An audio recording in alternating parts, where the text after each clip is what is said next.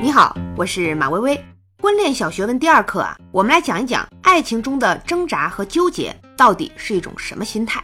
爱情明明是一件很美好的事情，可是呢，经常会看到很多人莫名其妙的有很多的纠结，也就是作。作的形式多种多样，有些人呢是特别矜持，明明互相都有意思，但是呢总是怕这怕那，旁边的人呢都看烦了，当事人呢还没想好。有些人呢是猜忌心理特别重，动不动就吃飞醋，总觉得这也有问题那也有问题，没事也能弄出事儿来。所有作的现象有一个共同的本质，那就是患得患失。他没有办法单纯的去享受爱情中的幸福，总是要给自己制造一些问题才觉得踏实。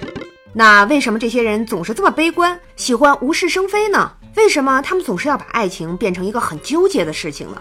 心理学家认为问题的关键是他的回避型人格在作怪。什么叫做回避型人格呢？英国作家阿兰·德伯顿讲了这么一个故事，说的是有一个叫做马克思的演员，非常努力的想争取进入一个喜剧团，但是呢，等到团长真的录取他了，马克思却犹豫了，说你们怎么能录取我这种水平的人呢？德伯顿认为在爱情当中有很多人也是类似的心态，就是爱情得到回报的可能性越渺茫，渴望爱情的欲望就越旺盛。为什么会这样呢？你可能会说这就是贱骨头嘛。其实呢也不完全是这样，这里面呢还有一层理性的计算。你看没有回报的爱情的确很痛苦，但是呢这却是一种安全的痛苦，因为它至少是可控的，它至少只跟你有关，不涉及到别人。所以呢你就可以一个人的待在角落，45度角仰望天空，伤春悲秋，舔舐伤口，默默疗伤，很文艺的好不好？你就不用去解决两个人在一起之后带来的其他问题了。像这样的人一旦你答应他的求爱他马上就会得到2到3点的推论。第一，你一定是被我的假象欺骗了，你肯定是没有看到真实的我，如果你看到了，你肯定就不会喜欢我了。第二，我们一定会分手。第三，就算退一步，你看到了真实的我，仍然选择很喜欢，那说明你的品味很 low 嘛，你不值得我喜欢。你看他这个推论简直无懈可击，明明是很喜欢对方，但是呢到最后却推论出来说对方不值得喜欢。古龙的小说里面有个人物叫做胡铁花，古龙说这个人的特点呢是只要他喜欢的姑娘一喜欢他，他立马就不喜欢这个姑娘了。至于为什么会这样，古龙没说，他只是观察到了这个现象，然后写到小说里。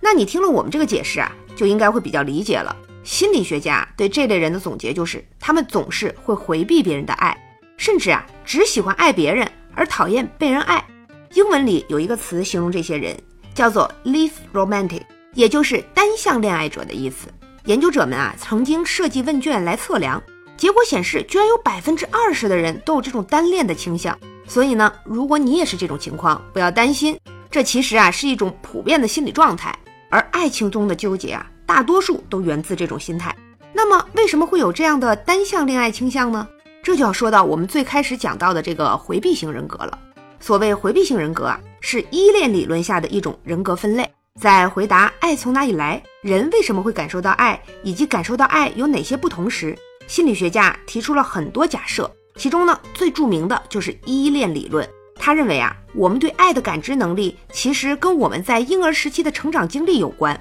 最早提出依恋理论的是一个叫做 John Bowlby 的英国精神分析学家，他有一句名言叫做人类从摇篮到坟墓都会有依恋行为，哪怕是不会说话的婴儿也会对父母表达情感上的联系，比如说小宝宝会粘人，会用哭泣、纠缠等行为来表达不满，甚至如果爸妈回家太晚，都会用拒绝喝奶的方式表示抗议。这种模式呢跟成年人谈恋爱其实很相似，比如异地恋情侣要分别，你会不舍，会难受，会哭闹含泪18相送什么的，再见面的时候呢甚至还会闹情绪，这都是婴儿时期的动物本能这儿来的。所以说依恋是一种本能，是构成我们与他人关系的基础。美国康奈尔大学的哈森教授则进一步证明，这种幼年的依恋经验会影响我们日后处理人与人关系的方法。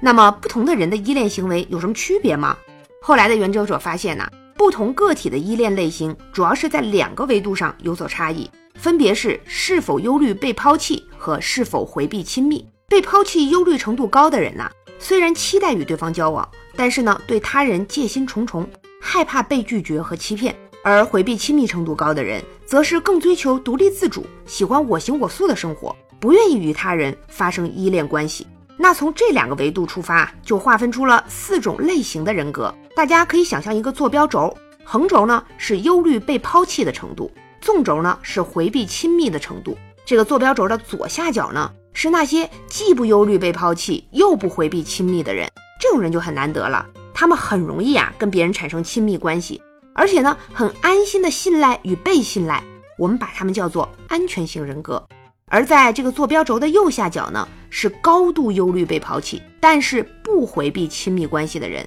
这种人格叫做痴迷型人格。他们很愿意跟情侣有亲密的关系，但是他们总是在担心对方并不愿意付出同样多的感情，所以就比较容易吃醋。好比《红楼梦》中的林黛玉，明明很喜欢贾宝玉，但是呢又自我恐惧，觉得宝玉身边的优秀女孩子那么多，她不会只喜欢自己的，哪怕对方对天发誓，林黛玉也觉得是在骗她。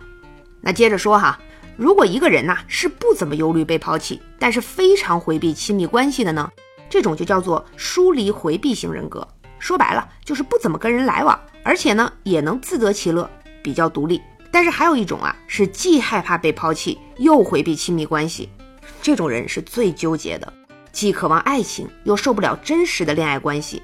跟你在一起呢觉得前任好，跟前任复合吧他又受不了，近也不行，远也不行，理他也不是，不理他也不是，这种叫恐惧回避型人格。